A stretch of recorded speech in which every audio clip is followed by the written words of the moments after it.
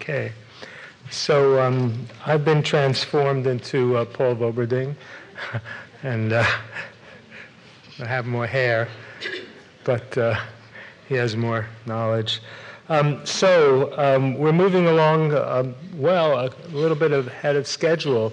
So unless you feel a really great need to leave, it would be great if you hold on as long as possible. I think we're going to finish a little bit sooner than is in the program. So our next speaker is Melanie Thompson. You've heard Melanie comment substantially, expertly, with a lot of, can I say, sense and sensitivity towards patients. And she's going to talk about why we care about the care continuum. And she's the principal investigator of the AIDS Research Treatment Consortium of Atlanta, Georgia. Melanie.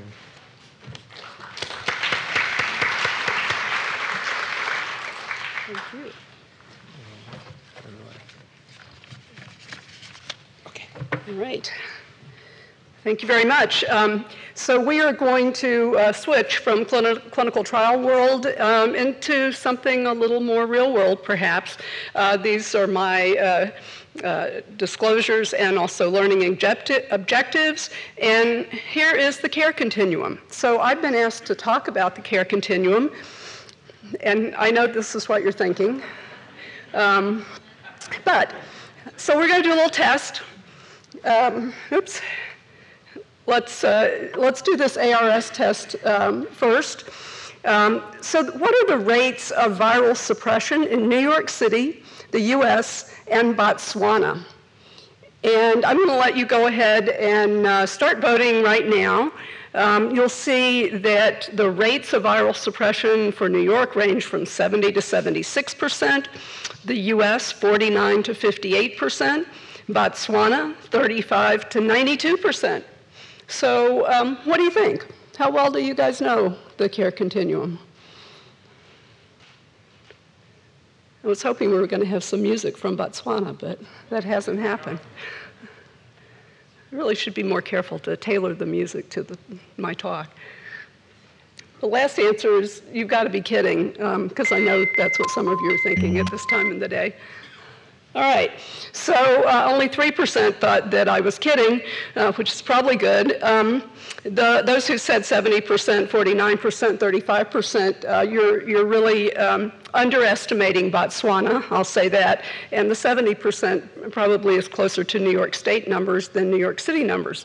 So the rest of you were right, and we will we'll go back. I'm sorry I had a slide out of order here. But I want to just remind you about the benefits of the care continuum. And, you know, this is kind of the iconic image of care in the US and now around the world. And it's based on quantifiable outcomes. It focuses on viral suppression, which is an individual health issue and a public health issue. And every step tells us where we can do better and where we should focus our resources. And this can be implemented at the international level, at the local clinic level, and is important in that it highlights health disparities. And it's also important for advocacy and activism. But it is more complicated than it looks. So, you know, I think we need to be a little more critical when we look at these graphs and try to understand what they mean. First of all, maybe we should ask, what is the denominator that we're looking at? Because if the denominator is all people living with HIV, it's a prevalence-based continuum.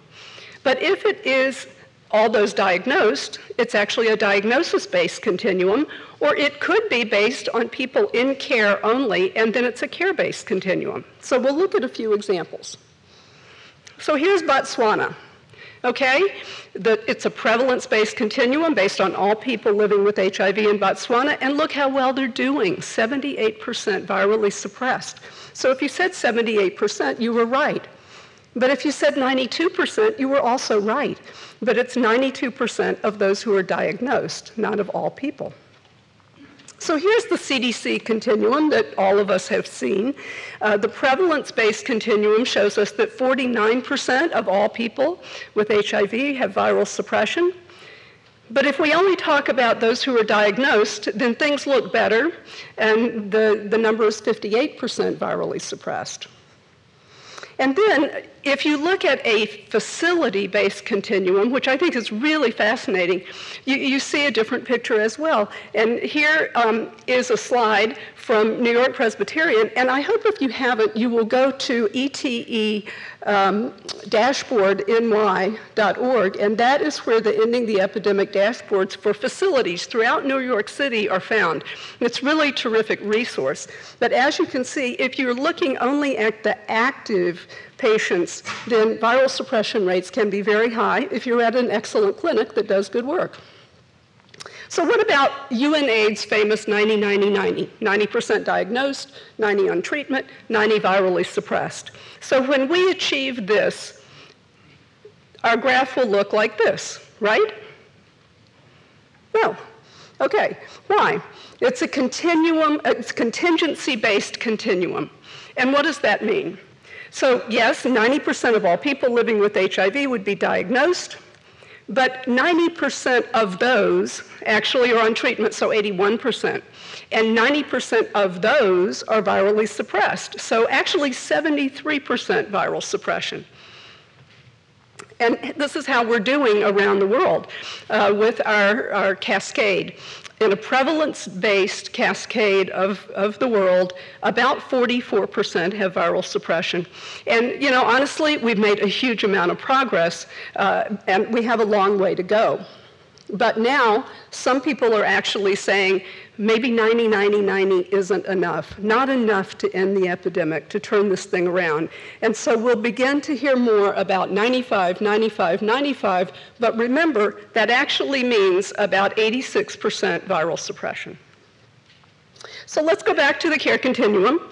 This bar that represents all people living with HIV, that's not a measured number, it's calculated. Most jurisdictions use the CDC back calculation methods based on the number of diagnosed patients. But what does that mean? So diagnosed usually means ever diagnosed and not known to be dead. But it turns out that not all of those people who are diagnosed are actually still living in the jurisdiction. It also turns out that different places use different methodology. So Georgia does not look at all like New York for so many reasons. So here's the New York City Care Continuum from 2012, representing about 115,000 people who were diagnosed. And 49% of those diagnosed were virally suppressed. So you will have some really awesome epidemiologists here in New York, and I know because I've spent a good bit of time on the phone with them trying to understand some of their methodology. And so what they did was to say, gee, there is a lot of in and out migration here in New York City, so we know that all these people are not really still in New York.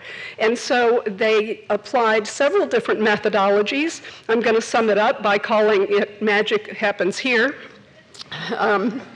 And then what you get is 80,000 people diagnosed in New York using their likelihood method, which removes about 30% of people from the denominator, okay?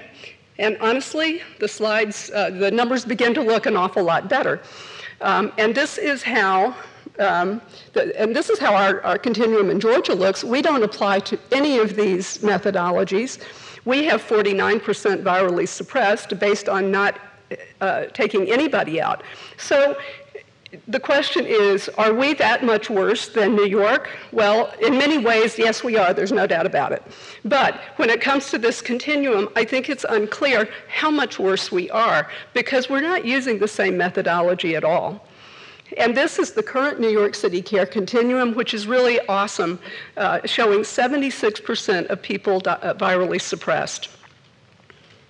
I want to give a plug to longitudinal retention and viral suppression measures because, you know, these continua look at a cross-section in time, but our patients are longitudinal. And so people at Grady in Atlanta, Jonathan Colasanti and his group looked at people in their clinic over time. And what you see here is that if you really string this out and look at viral suppression for 12 months, 24 months, 36 months, the numbers begin to look less and less good. But interestingly enough, what you also see if you look at demographics is that this measure can unmask disparities that were not necessarily so obvious. In this case, the difference between black and non-black individuals. So let's talk about disparities a little bit. First of all, a big shout out to New York for leading the way to ending the epidemic. You guys are awesome, and we've learned so much from you. These are your goals, so you are looking to have 50% of your Medicaid recipients using PrEP annually, and to reduce your new HIV infections to 750, and to have 85% of those who are diagnosed virally suppressed. So here is what San Francisco's, oops, we're missing a slide there. Maybe not. Here are the new diagnoses in San Francisco. If you look at their decade-long reduction in viral in new diagnoses, what you see is remarkable change. If you look at Fulton County, what you see is almost nothing. So this is where I live. Our rates of new diagnoses have been flat. We're very, very excited about that little bitty downtick right there at the end. We think we're making a little progress, but this is the reality in the South, and we have breathtaking disparities. So 80% of our new HIV diagnoses, 87% of new AIDS diagnoses are in African American individuals. And this is actually worse than our region as a whole. The South has the most in the proportion of African Americans newly diagnosed, 54%. But if you look by region at this graph, you'll see that there is quite a bit of variation by region according to the demographics that are most affected. So I want to go through a few slides from New York to show some of the disparities that are seen here. And thanks to Dimitri Deskalakis and others for providing me some of these slides. So you have your own geographic disparities. Staten Island and Brooklyn, not as good as the rest of New York City in terms of timely initiation of care. I wanted to show this slide because another shout out to New York. You all actually collect data on transgender individuals, and a lot of places don't. And it's very important to collect these data so we can see whether there are disparities, and indeed there are. Viral suppression within 6 months of HIV is worse for youth. And I think we know that in most categories, the youth do worse. Not a surprise. But here's something I think is interesting. We're accustomed to seeing viral suppression being lower in injection drug users, but when you actually break that out, those who are gay and bisexual men and also injection drug users do worse than the category as a whole. So I think this begins to point the way toward groups that need special attention. So how can we improve care continuum outcomes? So I am sorry to say that I believe the easy part has been done. This is now a world where social determinants of health are really our biggest obstacles. Every single step on the care continuum is affected by stigma, discrimination, poverty. You can read the list, you know the list, your patients participate in these social determinants, but these are really some of our biggest obstacles now. So here's a map that looks familiar. Look at the clustering of red in the South, right? How many of you have seen this map before? Okay, so we have a group of endocrinologists here because this is a map of diabetes. All right, so it actually does overlap the map of HIV. The point is that HIV is not the only health disparity. And if you look at the map of poverty, it looks pretty much the same. And guess what looks almost the same? The map of Medicaid expansion. And so what we see is that socioeconomic disparities drive access to care, and access to care drives health disparities. And I found this map just yesterday. It's only been published for a few days. Kaiser Family Foundation published this map of ADAPs that carry medication-assisted treatment for opioid addiction. And once again, similar patterns. So since we're talking about substance use, I want to thank Bob Remian for providing me with a few slides here. Substance use, depression, other co-occurring conditions, including childhood sexual abuse, really magnify HIV risk. The more conditions you have, the less likely you are to be able to stay HIV negative. And I wanted to show this depression treatment cascade because it's even more depressing than our own cascades.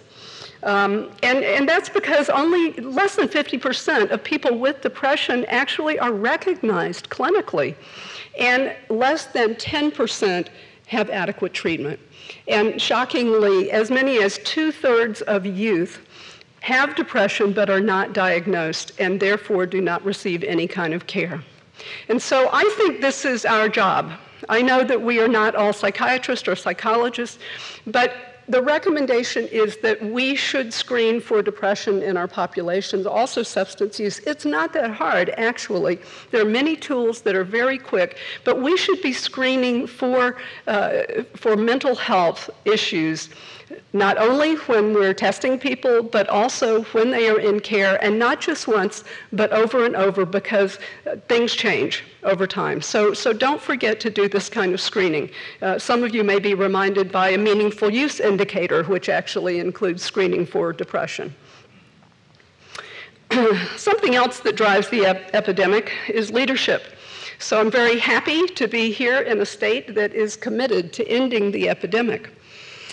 Where I come from, we had a state legislative committee looking at health issues. And we presented the data about the care continuum. We talked about viral suppression, U equals U, and the inability to transmit the virus when it is suppressed. And here's what we got. A legislator asked, well, these people are carriers, they used to all die, but now they're around spreading the virus. So what can we legally do? And she used the word quarantine. And you may recognize that this is Representative Betty Price, the wife of Tom Price, who was the HHS secretary. So that's where we come from. Who would want to get an HIV test in Georgia? Who would want to present to care? These are real problems, the stigma and discrimination and criminalization. So I believe that U equals U provides a partial antidote to this. And undetectable equals untransmittable is more than a statement about, transmission of the virus. It actually is a statement about self-efficacy, shame, guilt. And this slide also from Bob Remian I like very much because it quotes a person with HIV who said, "The night I learned about U equals U, I couldn't stop crying. It was like the burden that I didn't even realize I was carrying just fell away." So I encourage us to talk with our patients about this message, not just about the issue of transmission, but because it is self-empowering and it improves self-esteem. And I think we can't really underestimate that. We shouldn't underestimate it. Another thing that we need to pay attention to is criminalization. Criminalization by law is an extremely stigmatizing thing. And, congratulations to California for taking steps to get rid of their criminalization laws. There are about 33 states that have them. New York doesn't have a criminalization law, but still in New York, people get higher penalties because they are HIV positive. So this is something we all need to be working on. We'll say a few words about interventions to improve linkage and viral suppression, really focusing on some of the things we've talked about. We have a task force in Fulton County that put together a strategy to end AIDS in our county. And the bold step that we took was to say that all newly diagnosed people and people re-entering care should be linked to care within 72 hours. And so this really was a revelation in our community. And by the way, I want to give a tip of the hat again to New York, because our friends in New York actually helped us organize our task force, and we copied a lot of things from you. So here is another little question for you. You can go ahead and start voting. What have rapid antiretroviral therapy start studies not shown? An increased rate of iris, improved retention in care at 12 months, decrease in time from diagnosis to viral suppression by half, and improved survival. So what do you think?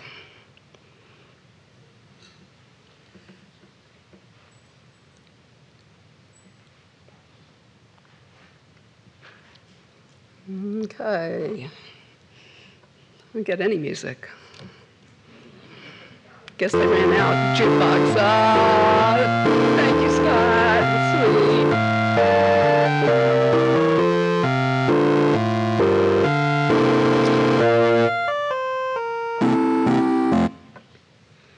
Okay. So, you're right. Really, no study has shown an increased rate of iris for people who are started on antiretroviral therapy same day or immediately.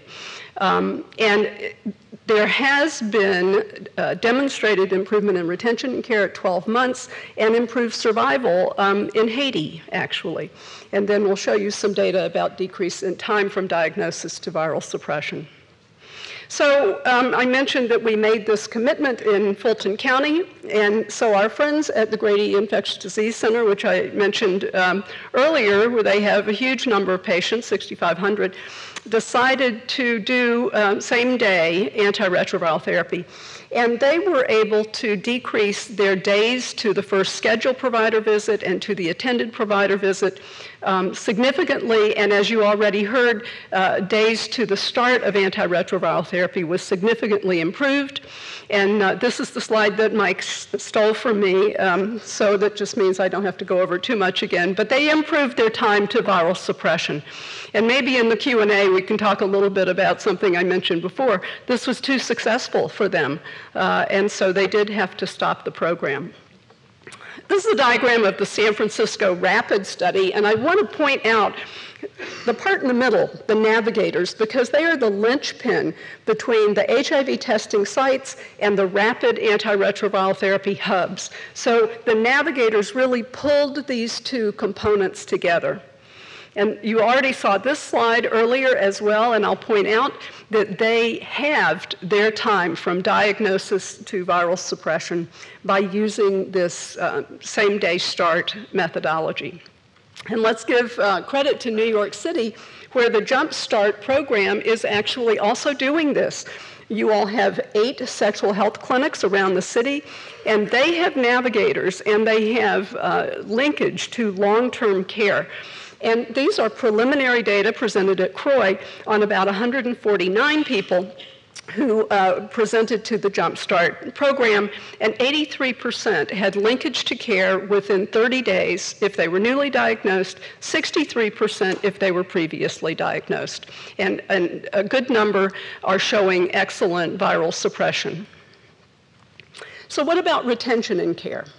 This is a real problem.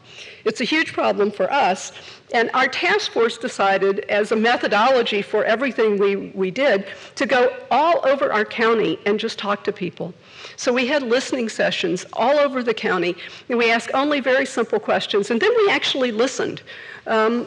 We said, what could we do to help people with HIV stay in care?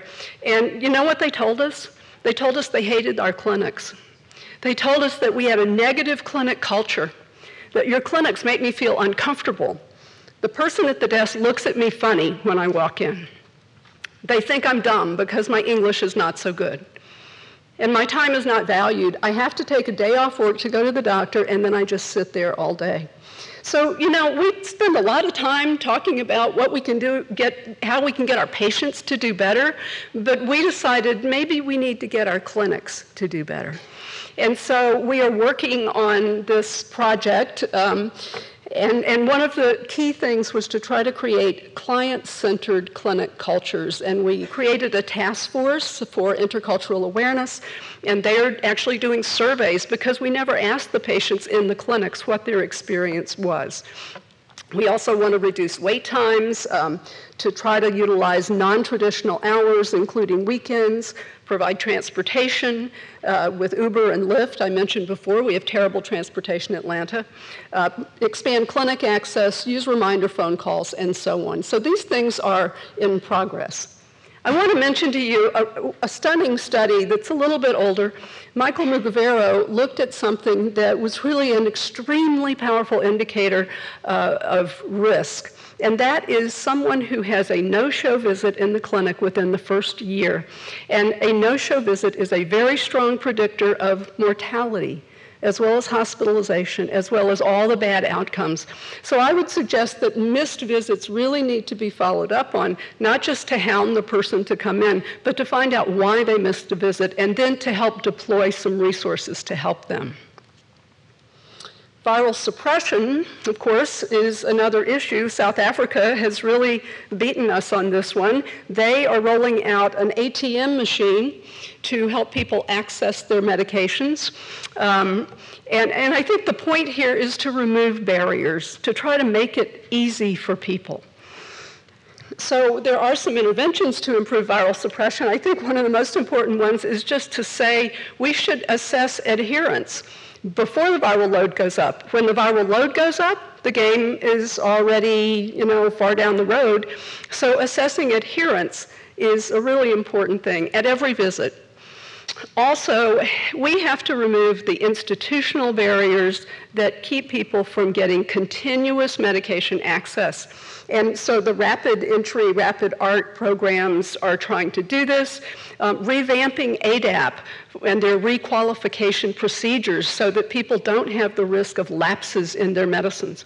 And here I would also suggest that we all need to be advocates. Insurance actually can be a barrier to care because our insurance companies now have loaded up on prior authorizations, step therapy, 30-day quantity limits, and high tiering of antiretrovirals. So in some cases, they are all on the highest tier, meaning that they actually can be very expensive.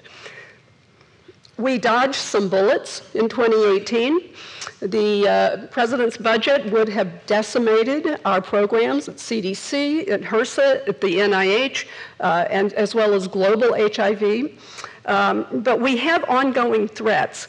So if you're not following all this politics, and I understand wanting to look away from it because, oh my God, but we have to look at this stuff because it's really impacting our patients in a big way. So did you know that now they're trying to make it easier through HHS to have waivers that will allow people to charge, insurance companies to charge more for people who have pre-existing conditions, to eliminate essential health benefits, which include prescription drug coverage, and to restore lifetime caps. So these things are happening. We are already seeing work requirements layered onto Medicaid. These are things that are going to hurt our patients. And federal support for housing is always on the chopping block, although apparently $31,000 tables are not. So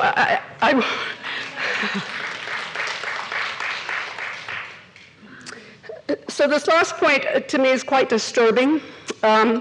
We are now seeing that some major insurers are not allowing copay cards to be used toward patient deductibles.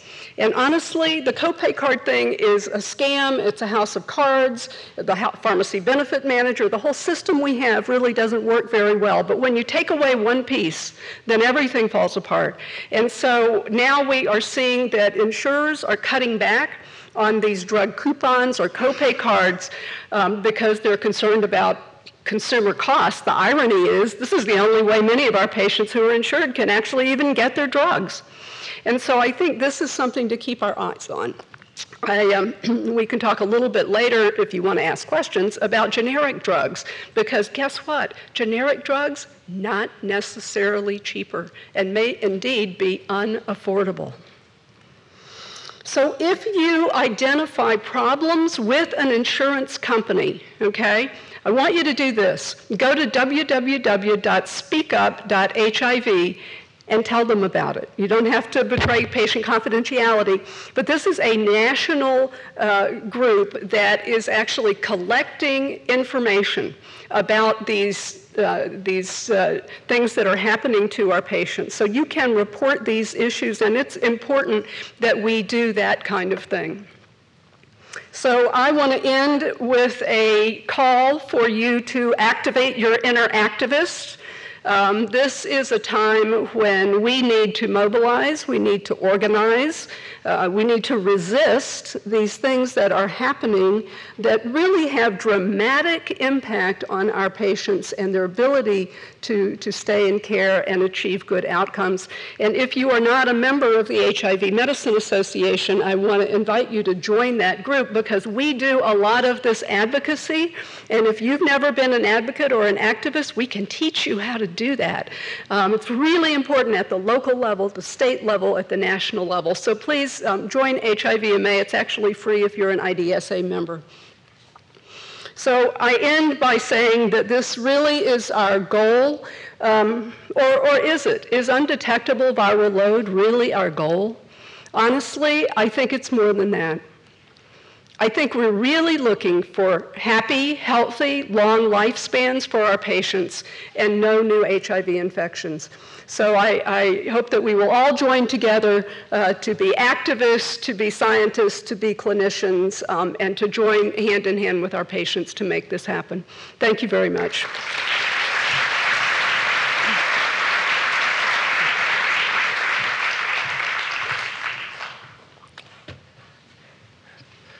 That was fabulous. So I'm waiting for some questions, but I'm going to ask you one. So would you consider, after you finished in Georgia, coming and living in New York? I have to say, for about 5 years, I've gone around to all the good places asking them to adopt Georgia. And actually, some friends in New York kind of did that. They really kind of have held our hands and helped us. But I think no matter where we are, we all have challenges with our patients. You know, you guys are astounding. You have so many resources here you really don't even know unless you come to a place where we don't have these kind of resources. But even with what you have, you know, things can get better and need to get better. And I think we're all at the same point in this epidemic that we're beginning to fight the things that are really, really hard. But thank you for the invitation. I would love to move to New York.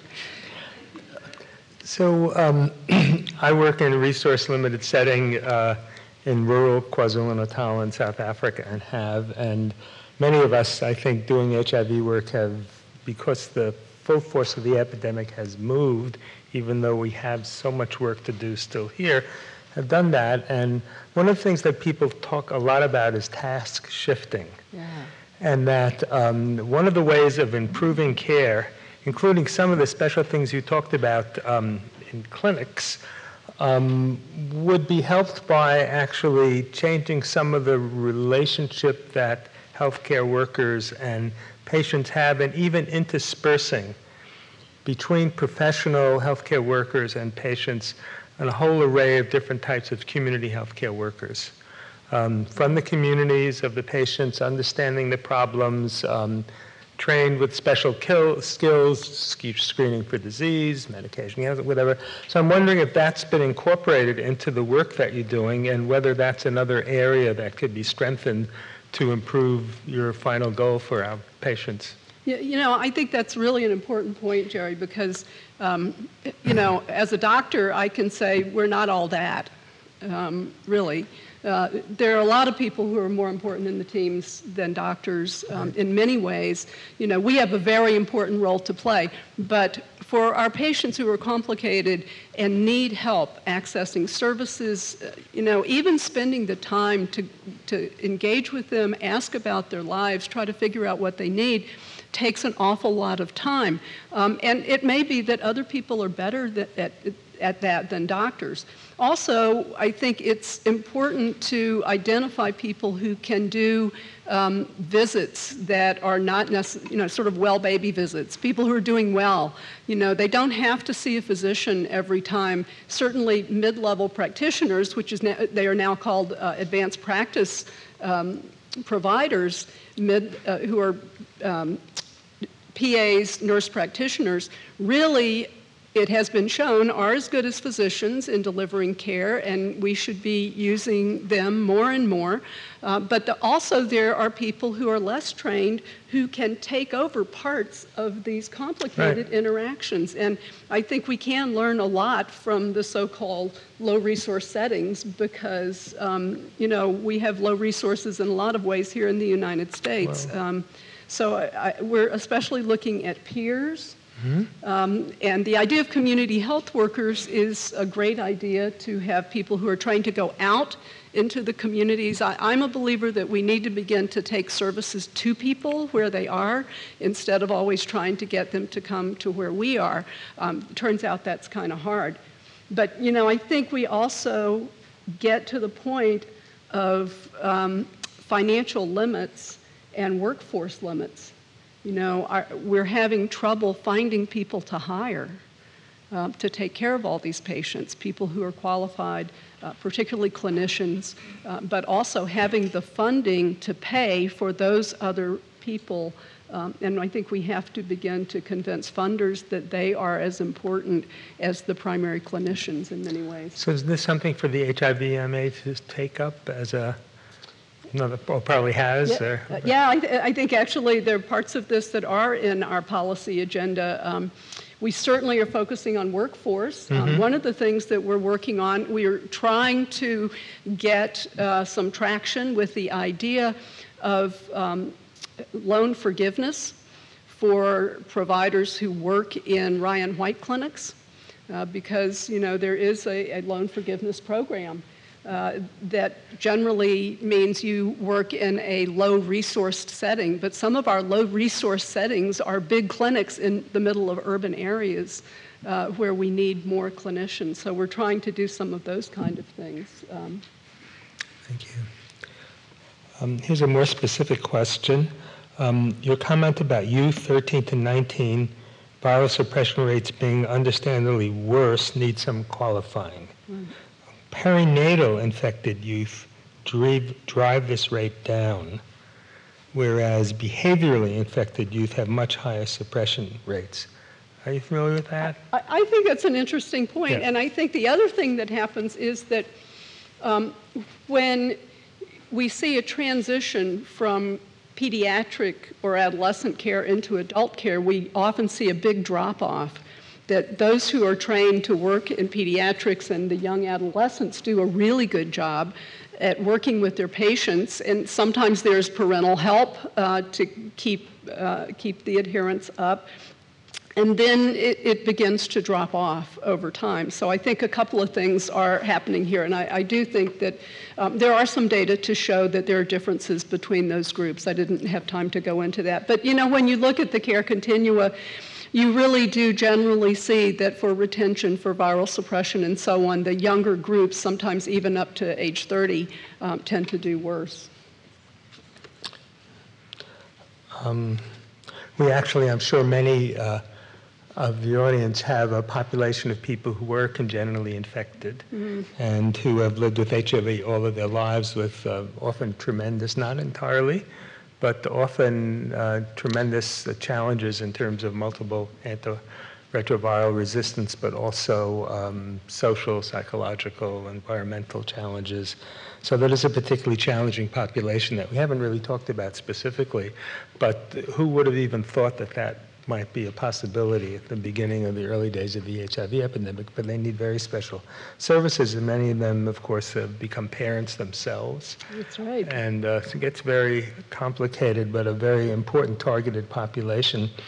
So one in the audience, if I get this right, has asked, discuss the tension between not providing barriers to patients getting medication by refilling prescriptions, even if patients don't come in for visits, 2, cutting off refills after because of worry of resistance and toxicities. I'm not sure I understand that. If there's someone in the audience who wrote that who wants to come forward and ask that question?